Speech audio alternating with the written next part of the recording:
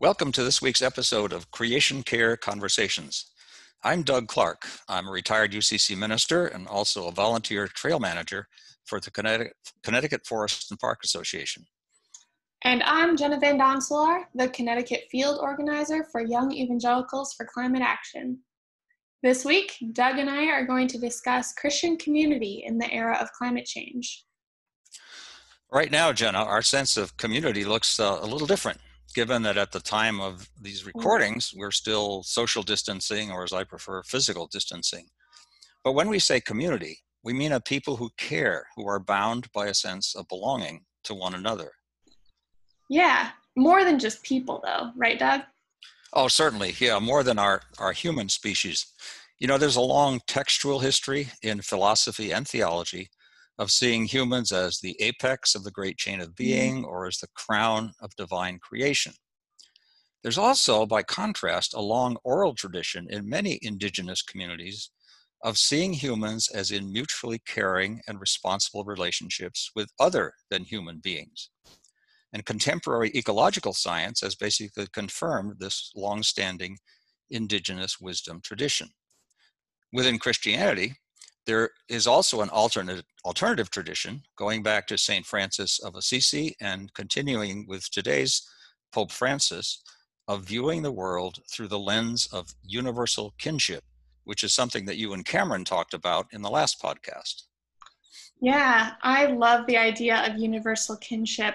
I think there's like a long Christian tradition to this, and we can see it especially in Pope Francis's recent encyclical, Laudato Si. He, in the encyclical, outlines sort of this tradition. He talks about St. Francis of Assisi, who is his namesake, and he showcases prominent individuals who have historically stood by non-human creation in beneficial ways. After he establishes this history within the Christian tradition, he's basically arguing that Christians can take on this look towards the world, this communal sense of being with creatures that are not human. And after he establishes that, he embarks on an explanation of the problems the Earth currently encounters, especially climate change, consumption, ecological degradation. And he goes on to show that those problems are the result of human activity. He then also shows that humankind is deeply embedded in the ecology of the planet, something that I believe in and Doug believes in. And Pope Francis refers to this as integral ecology. And it's sort of a dualism between, or it's taking down the dualisms between humankind and the natural world, showing that humans are part of their environment. They're not over and against it. They're not rulers or fighting against nature. They're part of nature. And we see that, like as Doug mentioned, in indigenous traditions of shaping the landscape and being part of the landscape and being shaped by the landscape. Pope Francis, after outlining all that, discusses a possible course of action available to humans, especially Christians, both politically and as a Christian community engaged in ecological conservation. And that path forward is through integral ecology, of recognizing our communal nature with the landscape and with each other and with other creatures.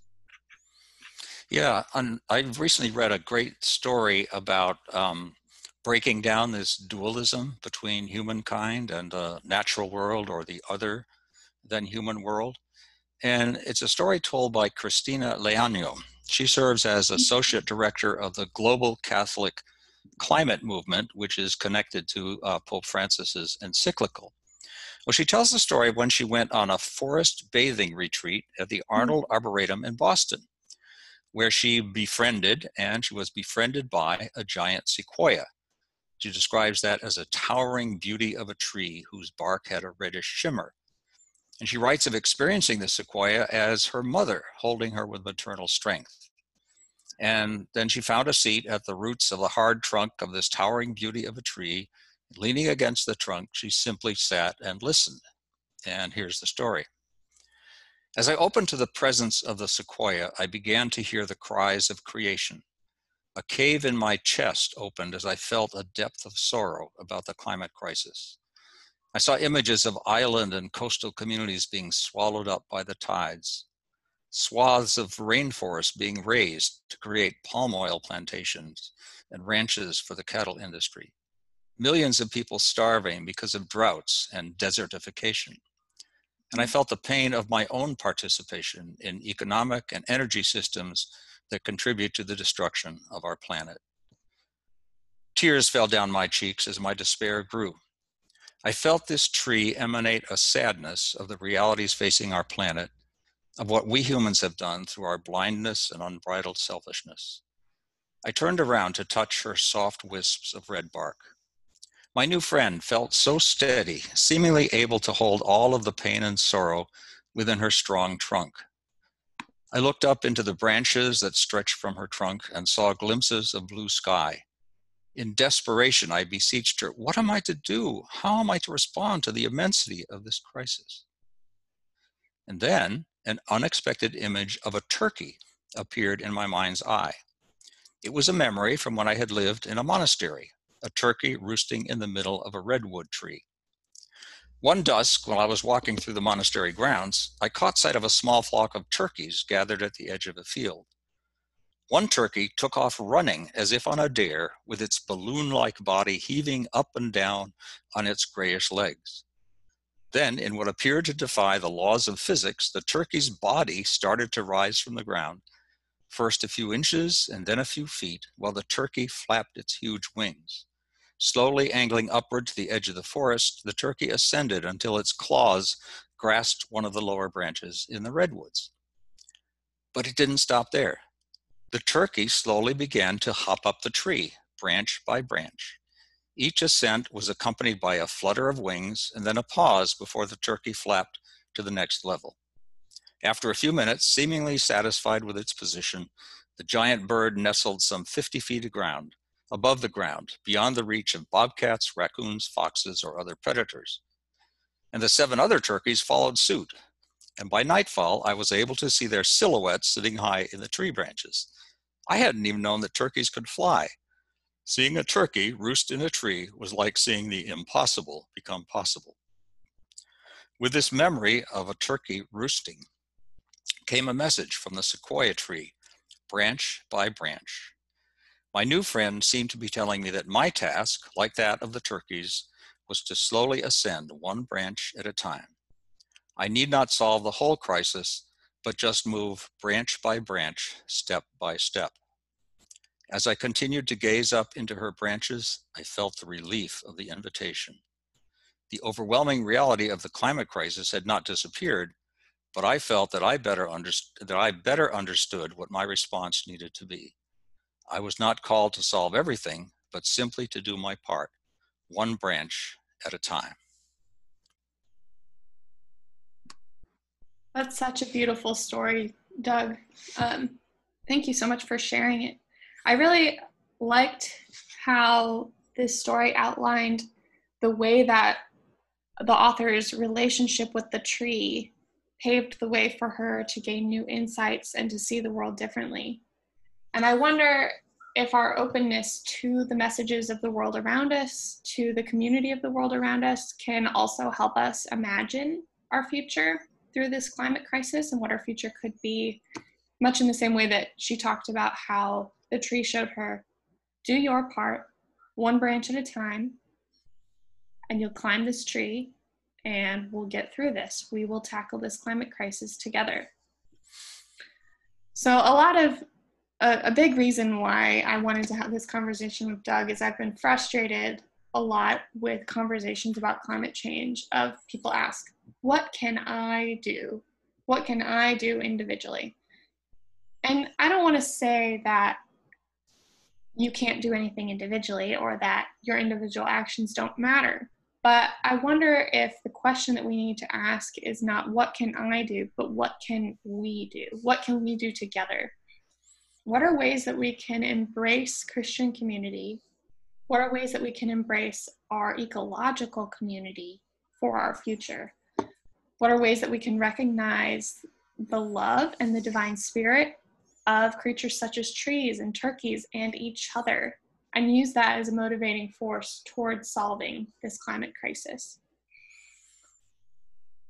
So going forward, I hope that as Christians, we can lean into that and we can see that as our motivating force in solving the climate crisis. Yeah, I really want to underline that point, Jenna, because the role of community is so important in, certainly right now and in this decade that's unfolding that we're living through. That's really, you know, we've got to make some serious changes in how we humans relate to our planet and how we relate to one another.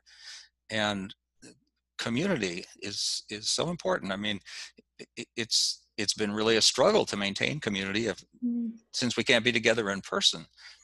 But it's so, we're learning how to be together virtually, and we're learning how, we have these long-standing resources of community, of inspiration, formation, encouragement, accountability.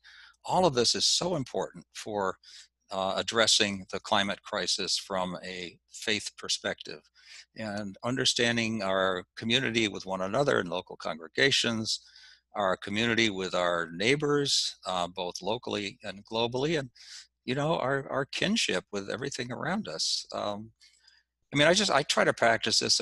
Yesterday I was hiking in a meadow in the Braemore Preserve in Guilford, and it's filled with wildflowers, and there were dragonflies everywhere, and there's a bumblebee on almost every flower. And I said to the flowers and the bumblebees and the dragonflies, "You all are so beautiful." I mean, it's just, I did feel a sense of kinship and amazement at what bumblebees can do. I mean, they could get nectar out of these tiny blossoms. And anyway, but the sense of kinship with one another and with this beautiful home planet is so profoundly important moving forward.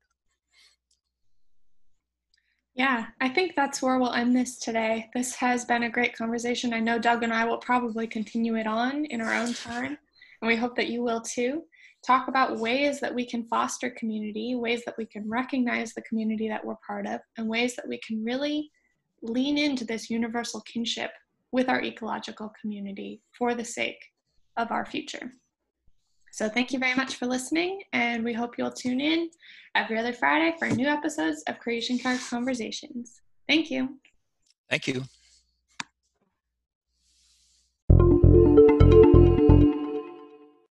Thank you for listening to this week's episode of Creation Care Conversations. New episodes will be out every other Friday. We hope you'll listen to future episodes.